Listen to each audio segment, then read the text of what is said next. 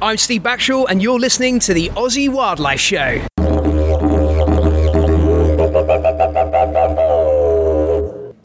All right, guys, welcome to the Aussie Wildlife Show. Adrian here, and I'm here, of course, with Steve. G'day, guys.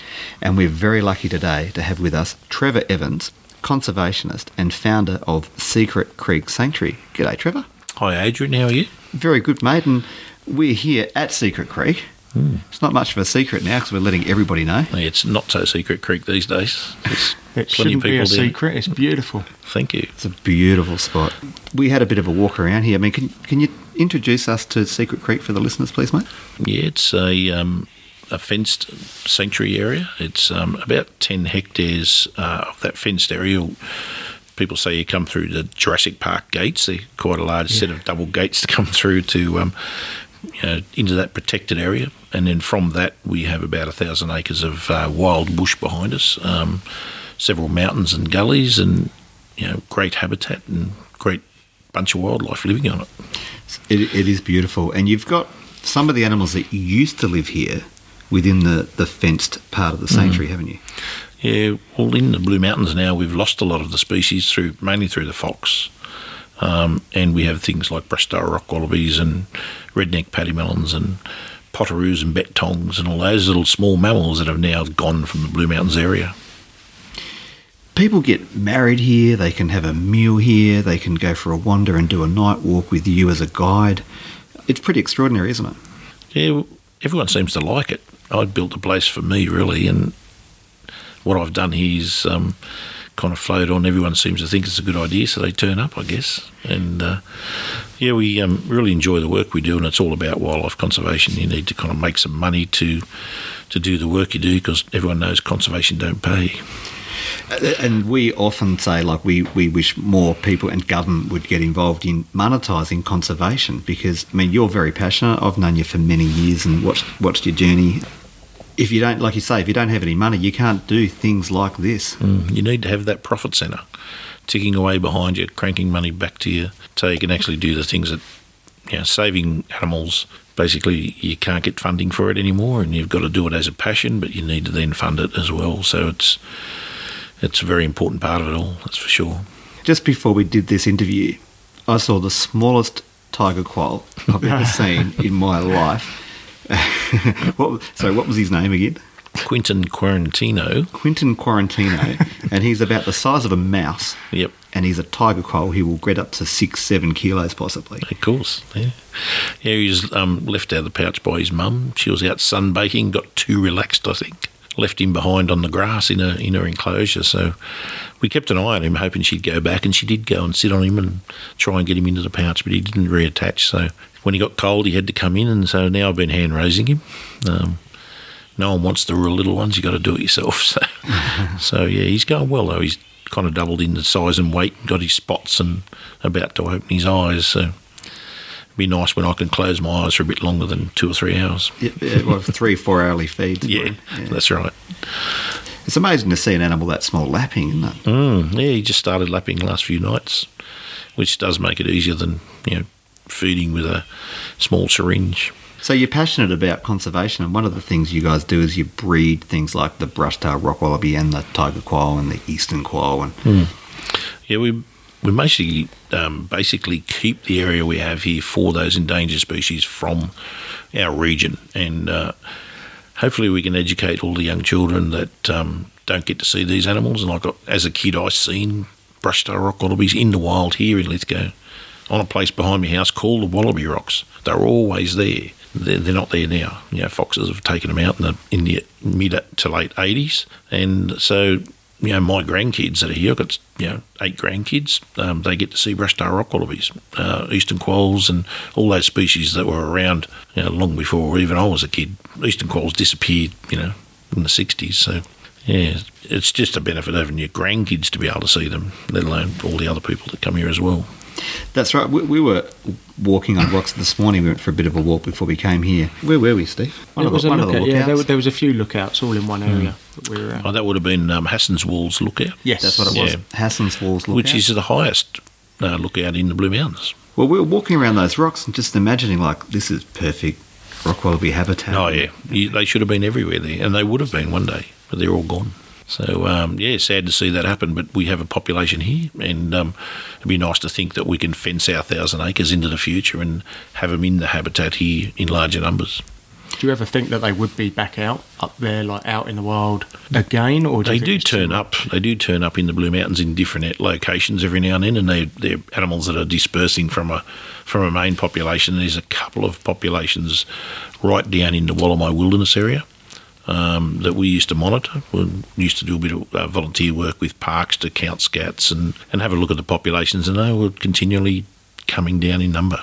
Unfortunately, there's a small population at Jenolan Caves as well, but they turn up in these strange places. They disperse, and you find these young males looking for new territory. So they're trying hard, but I think they need a little bit more protection. You took us into where you keep your mountain pygmy possums, and they're hooked up to, what is that, like a fridge? They have an option. Yeah, it's a 12-volt, 240-volt car freezer, that you take out in the bush with you, and you can set it on any temperature you like. We got it set on -2, -3, and I sawed a hole in the side of Evercool sponsored esky and put a log through into it and some bedding material. And so our mountain pygmy possums that come from the snowy mountains and live under, at the moment, probably 3 metres of snow in their rocky outcrops, have a choice to go in and be at -3, go into torpor and act out their lifestyle. So we're at 1,000 metres here, which is probably about 300 metres lower than their lowest known habitat, and they do quite well. They like it. They're fat and happy, and they're sleeping quite well at the moment. So it's just one way we've tried to manage it, basically. And I was interested because you had one of the enclosures had access to the gradient that goes right down to -2, and the other one's got the local conditions, and you're monitoring the weights of... Yeah, we're looking at 2 different populations with... obviously, you don't put your females together. You can have a group of males and one female. They all get along fine. So we have one female with her mates at ambient temperature here at 1,000 metres during winter in Lithgow. Which has been cold. We've had snow and lots of good frosts and things. So we had a few days at -12 recently. So they have that ambient temperature and the increases and decreases in temperature that occur here, and then we have a constant -3 temperature as an option downstairs in the other facility for our other female and her partners. So we're just looking at body weights and whether those 2 pygmy possum populations vary in body weight and their food requirements, and looking at seeing whether pygmy possums into the future could probably live at 1,000 metres. And it's all to do with climate change, and people like Mike Archer and other people in New South Wales are looking at what we're doing here and supporting what we do as well. They were only known from fossils from like the Pleistocene, weren't they? Yeah. So Mike Archer does say, those pygmy possums haven't changed their form for many millions of years and are found in fossil evidence exactly the same as they are currently, and have now kind of evolved in our snowfields and retreated back to those high elevations, but should be able to live down in rainforests and lower altitudes. So a part of the work we do here is looking at, can they live down at 1,000 metres and below? We know they'd live at lower elevations at other facilities, and they manufacture the temperatures they stay in, like refrigerated shipping containers and things. If they don't go into torpor, they only live for like 6 years, and if they do go into torpor, they live for 12 years. So that torpor is a really important part of their life cycle, and if we can have a play with that torpor and make it shorter and maybe keep the lifespan, those sort of things might help them live into the future through climate change and some of the weather conditions that might be drastic changes in the future. Yeah, it's very interesting. We've often joked about, it's not funny, but we've still joked about Antarctica as it warms. One day we'll be able to release things like that, put some alpine vegetation in Antarctica and have mountain pygmy possums. You never know. Well, it is part of Gondwana, which we were. So maybe there is, as it thaws out in Antarctica, there might be remnant seed that could grow its own vegetation. You don't know. As it's exposed to more and more sunlight and warmth. Could happen. It's true. And when you mention seed and you start talking about plants, I like plants, don't know if I've mentioned, you've got the biggest Wollamai pine I've ever seen. Yeah. Can you tell us a little bit about that one? Yeah, our Wallamai pine. We're very proud of that one we've planted along the creek there. It's It was the first Wallamai pine planted by Dave Noble, the guy who actually found the Wallamai pine, out, about 35 k's out in the wilderness area behind us. So we're in the typical habitat for Wallamai pine, so it grows really well in this north-south aspect canyon, and really important about where you place them. And that one there's 12 or 14 metres, and it was planted by Dave as the first tree he planted after finding the Wallamai pine. So it's pretty special. We named it Julianne because his wife's name's Julianne and so's mine, and they were there on the day to help Dave and I plant that. So yeah, it's a pretty special Wallamai pine, that one, and grows really well, and even though it's a drought, surviving quite well. So for a big tree, that was actually extinct. It was only ever seen as fossils. Is that True. right? Yeah, true. That's insane. Yeah. Do many people get to see them in their... There are people that go out to the site. They've restricted it now because of Phytophthora, which is a fungus that they believe is now being introduced to the area. But there's I think there's about 100 in the original big population. There's a smaller group of 20 or 30 downstream, which are younger trees. That's the only place on the planet they're known. We grew them here because they're another local endangered species, and we've put them in up and down our creek line, and we have a couple grown in pots, should I say. And they're an amazing tree. They're a dinosaur tree. They're from millions of years ago, and they're doing quite well here. They are fire sensitive, which is an issue, and I think that's why with the increase of fire, 50, 60,000 years ago, they disappeared from all the canyons in the Blue Mountains, and just this one canyon survived with no fire for all that period for them to live on. It's an amazing story. Mate, you're a wealth of knowledge. Walking around with you here, just hearing your stories about the plants and the animals. How did you get into this kind of thing? I don't know whether I got into it. It was just me from the start. There's pictures of me as a kid, 4, 5, 6, with a possum in my hand or a kangaroo beside me, or all these lizards and snakes and things which horrified my parents. But I've just always done it, basically, from a young age, and just continued the process all the way through. Just an interest in nature. It's a good, healthy thing for young kids, I think. Yeah, I think so. Need more of it, don't we? We need more of these young kids on iPads to get out and actually get their hands dirty and catch a frog in a swamp or something. It's true. It's so powerful. It's how it starts. Was it your first line of work, working in like the conservation industry, or? No. I started as a labourer first, and then I got a job or apprenticeship as a fitter and turner at a power station locally. So it was big industry for me for a long time, but obviously I'd do that during the week, and then over the weekend I'd be in the bush, either walking, fishing, doing all those sort of things. And so I was an apprentice for 4 years and went straight into coal mining. So I was an underground coal miner for 20 years, and a variety of different mines, and still ran a conservation-based business on my days off, where I ran my own tour company from about 1986 through to about 1990. Yeah, so it was a pretty interesting process. Here in this wild area, we had mostly international guests, and we'd take them for weekend walks and talks and tours, and looking at wildlife and habitat in the World Heritage Area, which is now Wallamai. Now, you did mention that you got the sanctuary, the fenced area, but beyond the fenced area, can we talk a little bit about what lies in that beautiful bushland that is the rest of Secret Creek? Well, we don't have a back fence. We have the sanctuary fence, obviously, but from there our property goes back for about 3.5 kilometres, and we have about 1,000 acres altogether. It's part of our not-for-profit organisation own that, and it was actually donated to our foundation by a coal mine who owned the property. So came kind of full circle. But on that property we've got a lot of endangered species, but in saying we don't have a back fence, our boundary, or the next lot of houses behind us, goes all the way to Muswellbrook. So it's like 300 kilometres of Wallamai directly behind us, a little bit of forestry. So there's a really big wild area behind us. Our dingoes here get howlbacks from dogs or dingoes from out of the national park behind us. Yeah, so it's really good to see that we have those sort of animals coming in. But on the property we have giant burrowing frogs and red-crowned toadlets and giant dragonflies, Blue Mountains water skink, brush-tailed phascogales, tiger quolls, all those sort of things turn up here. Powerful owls, lots of different bird species. I think our bird list's up to 168 species over 20 years recorded for this area. So yeah, it's it's an amazing place right on the edge, but I'm a kilometre from Main Street as well. So it's a pretty interesting situation we have ourselves in here. Your restaurant and cafe here, I just got to say, I just want to go back a step. Your house, we're in your house right now. We had a cuppa at the restaurant just earlier. You've built all this. Isn't it just stunning? It's absolutely stunning, yeah. Well built. It's using as many natural materials as you can. Your house is made of mud bricks.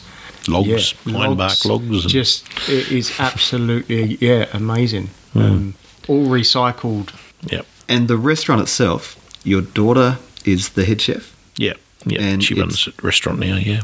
And it's completely vegan? Yeah, we're completely plant-based foods, and as you know, you had to have your first almond coffee today. We don't have... That was nice. It was actually nice, yeah. I've had almond milk and it's like kind of sweet and nice, but that in a coffee, it worked. Oh, that's good. Yeah. We used to run the restaurant, or I used to run the restaurant previously with the Sanctuary, and you could actually order a kangaroo steak. And it was all about sustainability and eating things that come from our environment, as opposed to eating cows with hooves that were having an impact on our environment. And I do a lot of traditional Aboriginal food with paper bark and barramundi and natural herbs and lemon myrtle and all those sort of things. And it went fantastic. But when I'd had enough of and run myself into the ground running this restaurant and wanted to do more wildlife conservation, I give it to my daughter. We worked together for a while, and then she said I wanted to make it vegan, so I give it to her to run. And she's done a fantastic job. But contrary to my expectations or my ideas on how it would happen, is I said, there's not many vegans in this coal mining town, these big steak-eating coal miners. They're not going to be eating plant-based foods, And when I ran the restaurant, probably 60 or 70% of our business was local people, and then we get our percentage from Sydney and from the region, And so that whole dynamic's changed when we went to a plant-based restaurant. And it falls into the ethos of looking and caring for animals, looking after and caring for animals. And so now the situation is we get all these guests from Sydney and the Blue Mountains that come here, and they come to the restaurant because it's vegan. And we get a few locals, and that's increasing. But the whole dynamic's changed. It was a big step by my daughter, because veganism back, 4 years ago was just a kind of borderline thing, but it's a huge industry now. There's a lot of people looking for plant-based foods and looking at the impacts of growing beef on the planet and the impacts it has. So now it's booming away, and people like coming here, and they enjoy being able to eat plant-based foods and look at native animals and be able to get a tour and a walk and all those sort of things as well. So it kind of fits in really nice with what we do now, and people seem to enjoy it. That's good. It does all fit in together, doesn't it, like that, when you look at trying to save animals and then the vegan restaurant and that.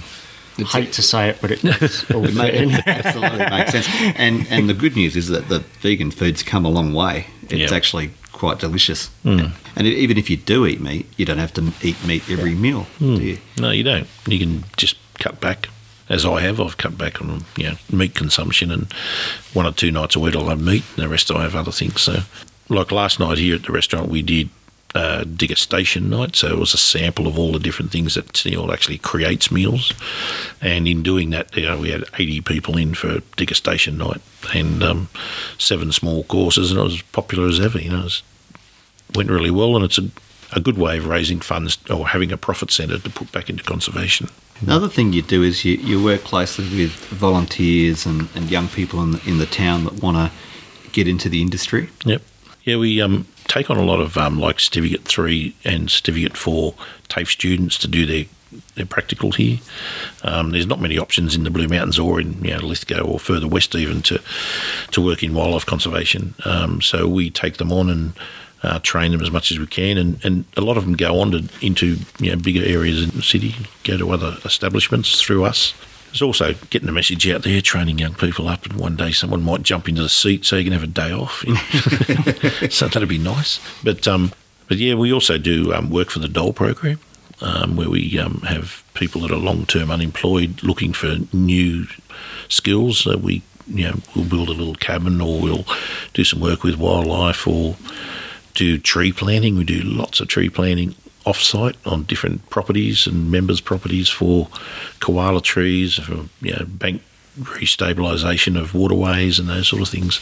So over the years we've planted thousands and thousands of trees, and we've had all these international guests that come, like stay with international student volunteers.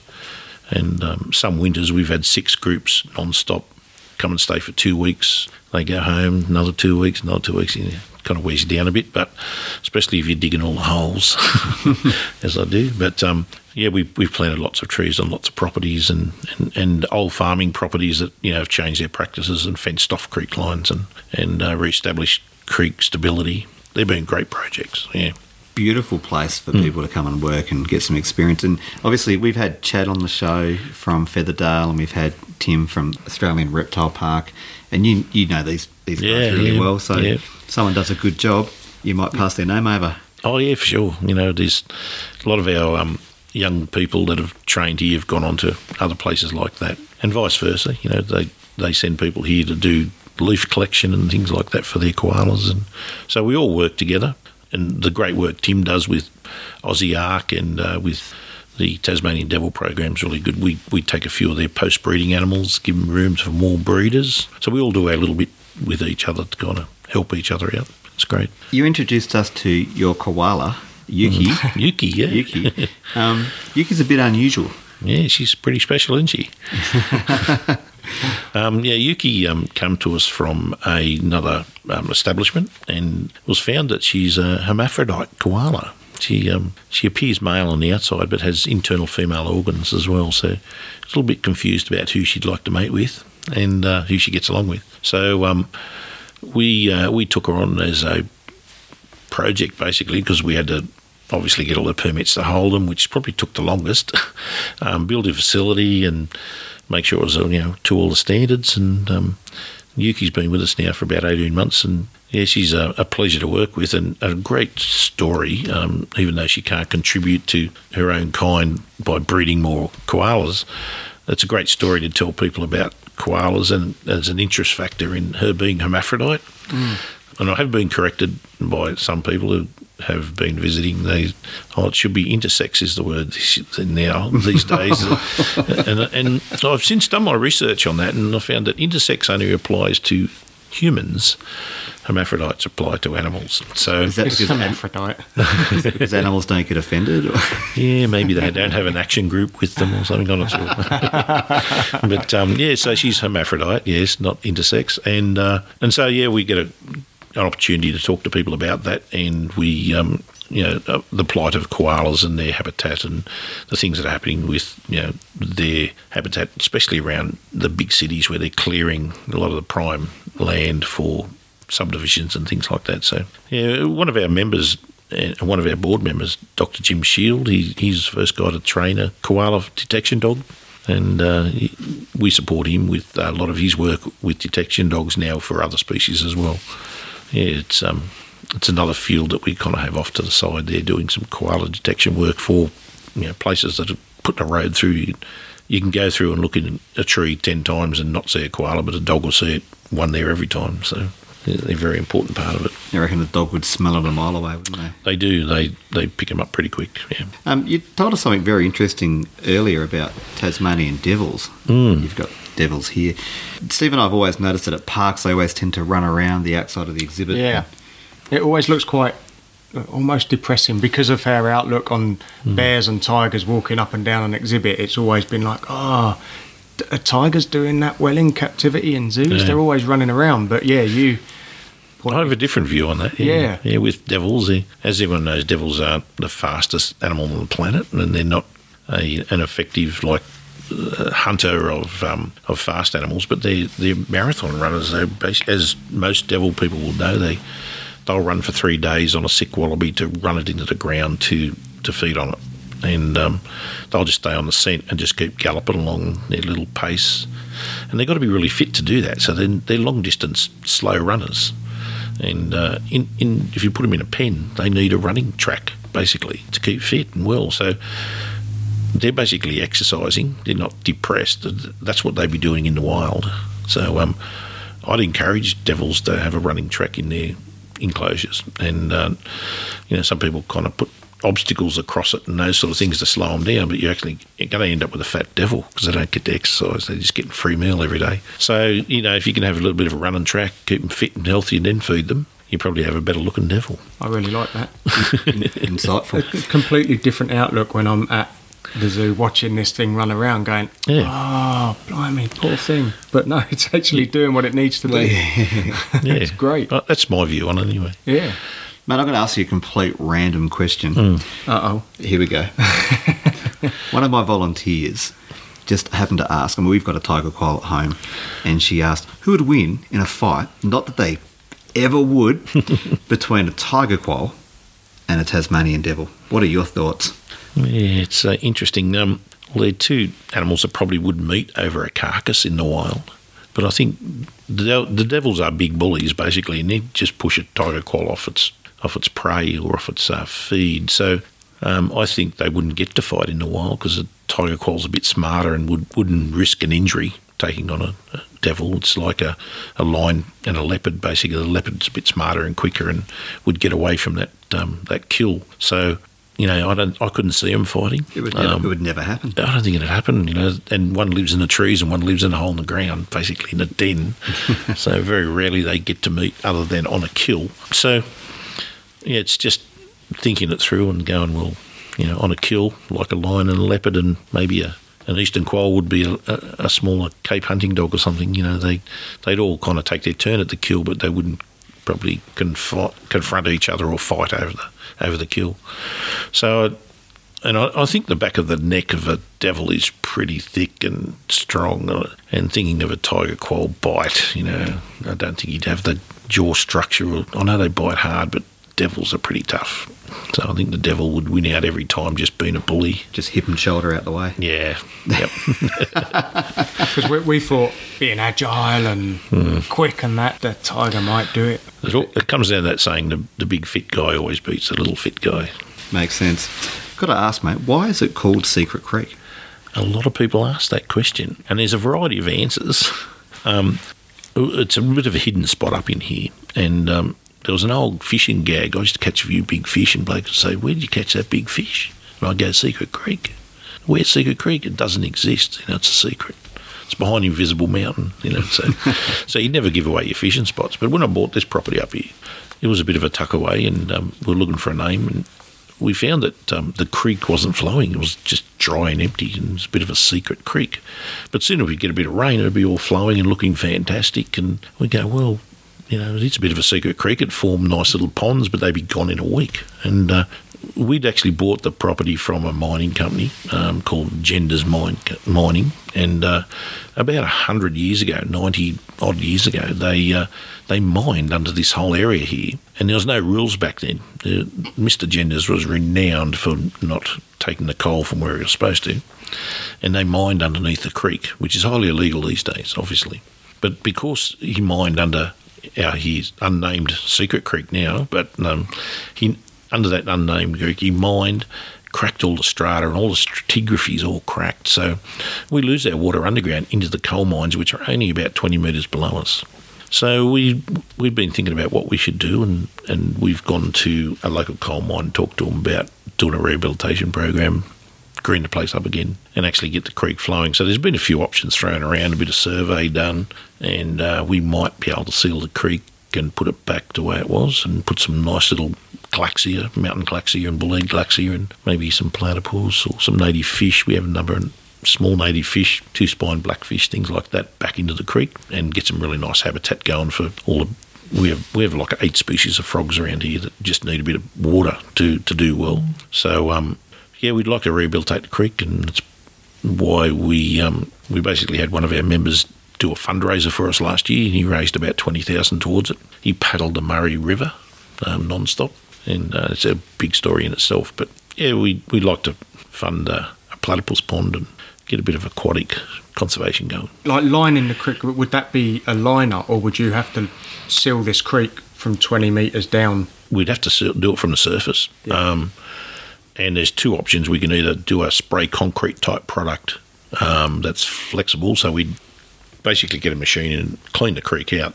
Currently it's just full of like rubble, I suppose. You can take all that rubble and use it as habitat. So we could spray concrete and then put all the rubble back in and form it up so it looks natural. Or we could do the same by using an industrial type liner, and that liner would go in, and then we'd put a bed of sand and things over it and put all the logs and rocks back in and allow it to fill up without leaking out. So it could be an easy process. Yeah, we could. The spray concrete option is like huge, and machines and men and all this noise and everything. But a liner, I could roll it out and kind of do it nice and quiet.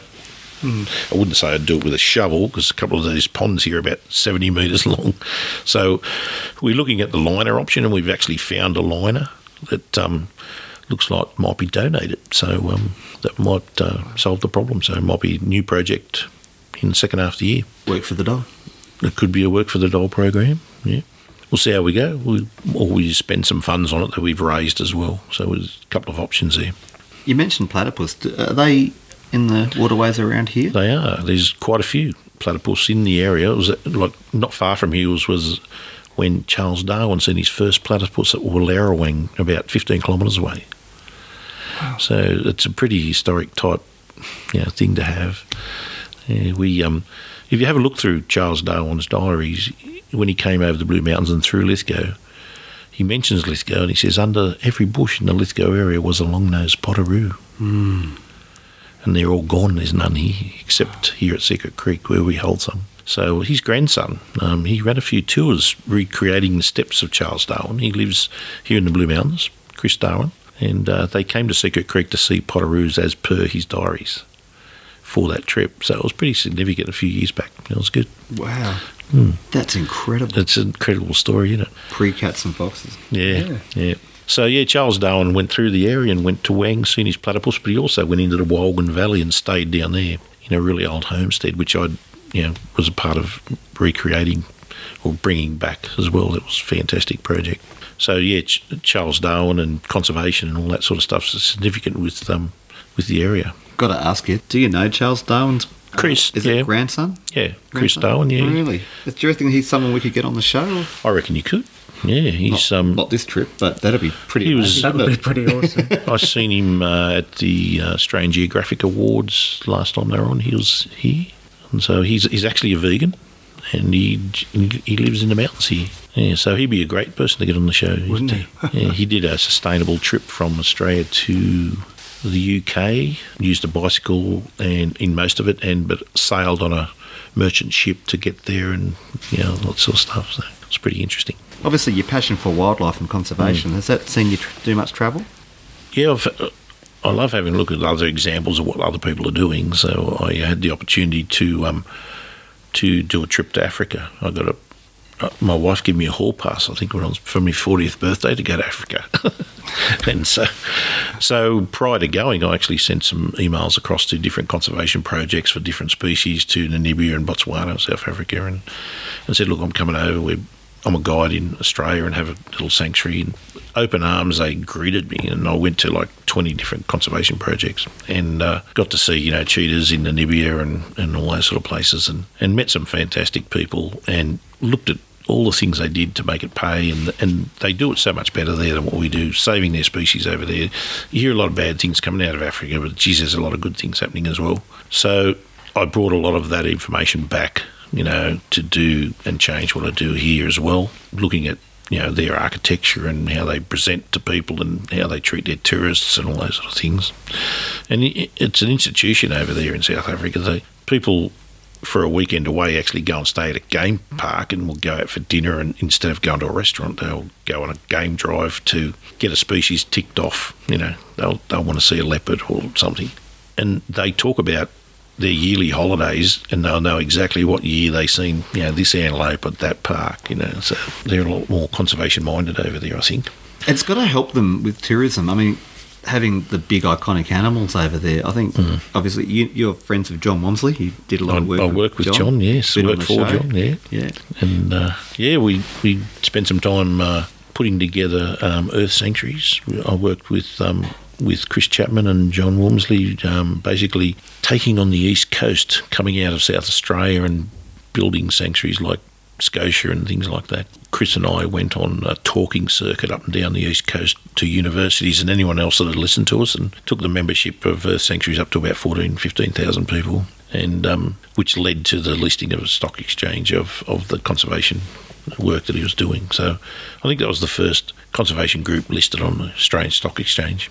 wasn't so successful, but went on to build some great sanctuaries and do some great work, and which set up a lot of the modern day thinking of actually fencing areas and protecting species, and knowing when you wake up in the morning they're all still alive, having that fenced area. There's a lot of conservation projects where you go to bed at night, you don't know if you wake up in the morning if you're going to have any left. And that's the case. Yeah, sadly in a lot of reintroductions and things where you just don't know unless you've got some sort of solid barrier to protect them, until we find a better method. I was going to lead into talking about the big animals in Africa, massive tourism kind of trigger for people. A lot of our animals are quite small. Yeah, well, we got the small five. That's the way we should market it, And they're harder to see and harder to find, and which probably intrigues a lot of more people as well. So we just got a different group of animals here in Australia that you won't see anywhere else on the planet. We just don't appreciate them. Our government don't appreciate them. They don't save them. They don't put the money into it. In South Africa and Namibia, places like the government go in 50% shares into projects to save different animals. They do it a bit here, but it's very much privately driven over there. A lot of private money goes into it, which helps the government, but which helps the private people as well. So, we just need to up our game a little bit. We've got to choose between whether we want foxes and dogs and cats or our native species, because they won't be here forever. It's a lot of work just keeping the ones that we've got here now. That's right. They're at critical stages, and then they've been like that for a while. Some species, as we know, we've got the worst extinction record on the planet, and that can only continue if we keep the current attitude. What can people do, like people that are listening, they don't want these animals to disappear? Yeah, support the projects. There's lots of projects around the place, people trying to save, and it's really hard living in a big city and knowing what you can do, but if you're earning plenty of money, put a bit back into a project. There's lots of projects. There's the Devils and all these different, there's Quolls in South Australia, all these different projects, hairy nose wombat projects and things. Just support the one that touches your heartstrings, get involved, and then go and visit once a year and find out more information and tell your friends, get involved. And you don't have to do it physically, but if you can support them, at least someone's looking after them if you're passionate about it. We can't rely on the governments, can we? Well, we can't wait, because they change every 4 years. So with governments, they change their mind every 4 years. So when you've got a government, that's now saving wild horses as opposed to crabberry frogs, it's a pretty sad day. You talk about the Snowy Mountains. Yes, and we all know about it. But the only thing I think is going to change that is a change of government, and that happens regular enough where we hopefully don't cause too much destruction with 6,000 feral horses running through our only piece of national Snowy Mountains Park in Australia. It's a pretty sad day, really. So it's pretty hard to put a long-term plan to something if the government keeps changing all the time and you've got to jump through more hoops. And you just need a constant plan you can stick to. If you can stick to a plan and continue with that plan and know it will be funded or continue into the future, it'll work. But if you keep chopping and changing all the time and things are made difficult and legislation changes and things like that, just makes it harder. And most people involved with wildlife conservation know that. You're always kissing someone to make them feel good, saying, get what you want. Big shout out to the people that, do fund private conservation. And there's a lot out there. We have a great membership base here, with our foundation. We have great support. We get great donations in, and we wouldn't be able to survive without them. And I think you'll find most conservation projects around the country have that base support, but you can imagine how much more if we're all working together on projects like that. What's the name of the foundation you're affiliated with again, mate? Sorry? We started Australian Ecosystems Foundation about the same time as we started Secret Creek, and it was to save eastern quolls, basically. And because there was no one had eastern quolls in New South Wales when we first started 18 years ago. And our first 6 quolls came from John Womersley in South Australia, through Tasmania to South Australia to here. And so that was done through one of our members donating, the money for 6 quolls at $1,000 each back then. And the donation, I donated a building. I built the building and put it all together to achieve the goal. So, it kind of starts off with a group of people that are interested, who are willing to throw their money in. And from there, if you're doing all the right things, people follow you.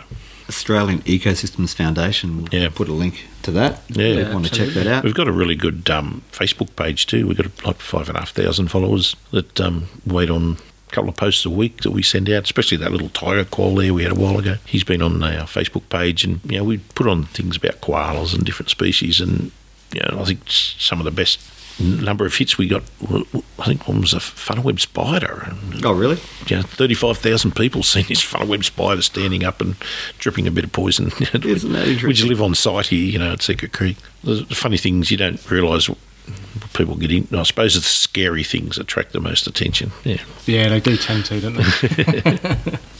I love it that you what we always talk about is the habitat focus, and you guys have that in bunches with all this 1,000 hectares of remnant bushland. That's what people got to realise too, isn't it? It's not all about the fluffy things.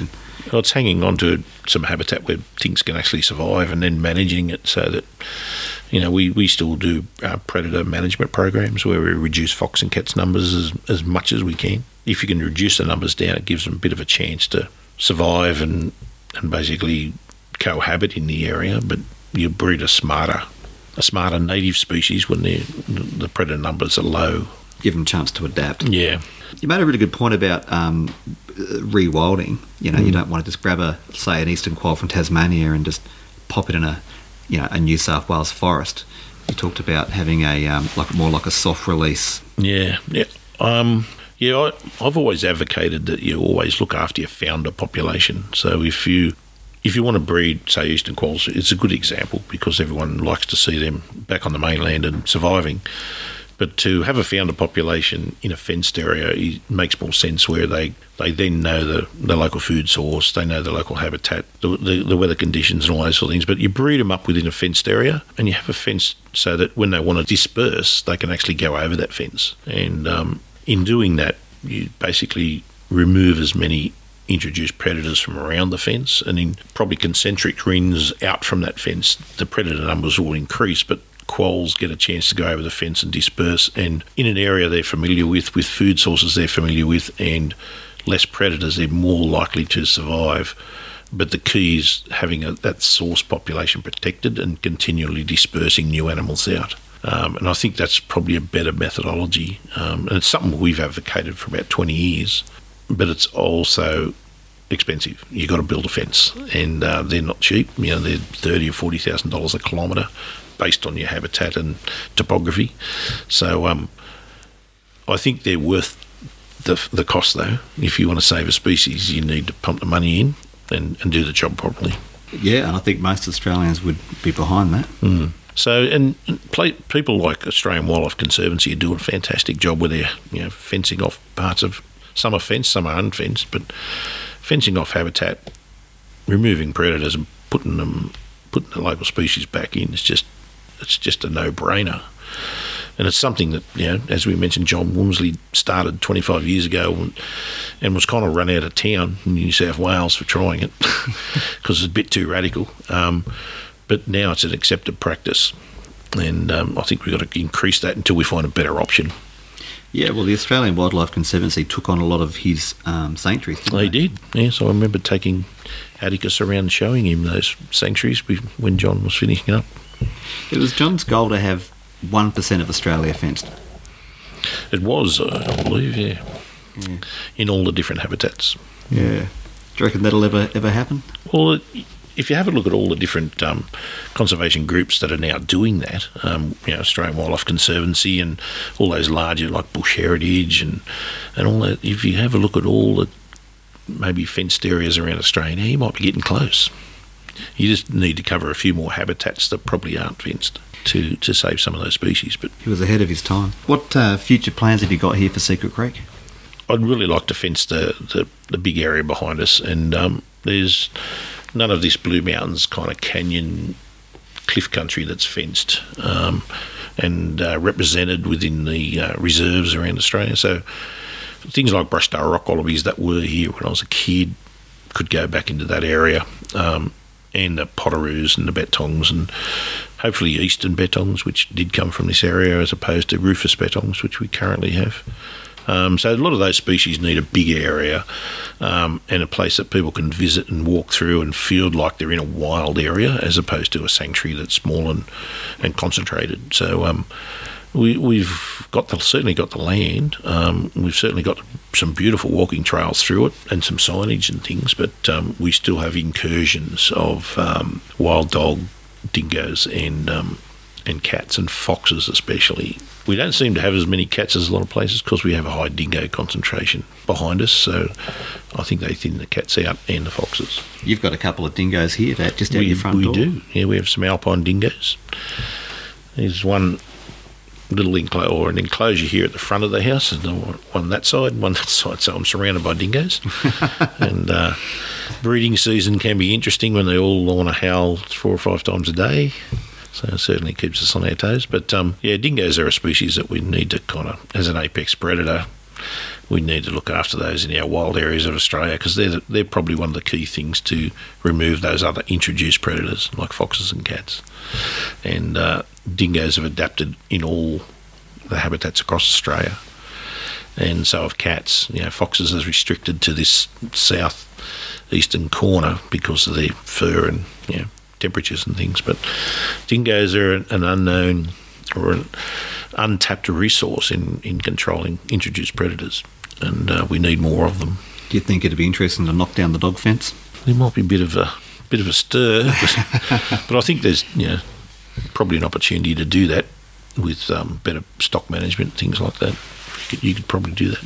I tend to have a theory that once dingoes and dogs form larger packs through breeding with dogs and having larger litter numbers and things, that they revert back to hunting farm animals, basically, of all different shapes and sizes. But I think dingoes left as purebred dingoes in their small family units have enough prey out there. They tend to stick with their native choices, basically, in their food selection. And hopefully rabbits. So, rabbits don't seem to be much of a problem. Not in this area. The calicivirus has basically hammered them. In a lot of the areas you don't see rabbits much anymore at all. So having no rabbits has obviously caused the biggest problem with some of our native species, because foxes that used to eat plenty of rabbits now prey switch and feed on our smaller mammals. So, and all our everything under smaller mammals, all the insects and frogs and geckos and lizards and everything. So foxes eat the lot, as do cats. But rabbits probably were saving some of our small mammals at some stage. Would I dare say it? No, that's interesting. What would you say to somebody that wants to help in their local area to help wildlife? Obviously get involved. If you, as I mentioned before, not everyone's physically able to get involved, so donate or educate or talk to or share, all those sort of things. But if you want to get out and actually get your hands dirty, go out and the simple things, planting trees. Everyone's likes to plant a tree. It feels good to plant trees. Put back a bit of habitat, stabilise the creek, make sure that the plants that you get are, from the area. They have some provenance to the area and a benefit to the species that are there. So we do tree planting programs every year, and we have now for over 20 years. We plant trees from our local native nursery. We even help collect seed. They grow all our local species. We order through them. They make some money out of it to continue.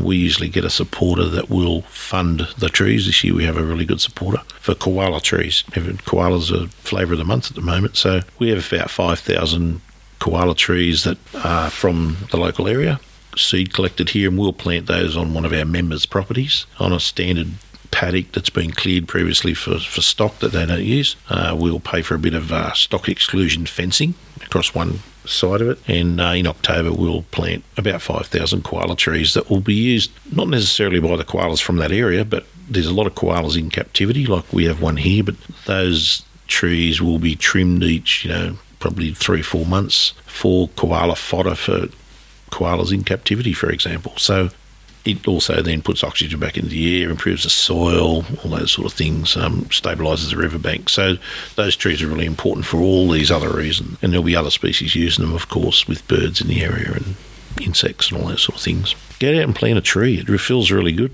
If you're not digging all the holes, it feels really good. 5,000 holes. What I've done today. Don't worry. Don't. I've just because of my size, everyone seems to think I should have the Matic, or the post-hole borer. So I've dug plenty of holes, but I've planted a fair few trees as well. And it's been really good that we've had so many international students that come to Australia and stay with us.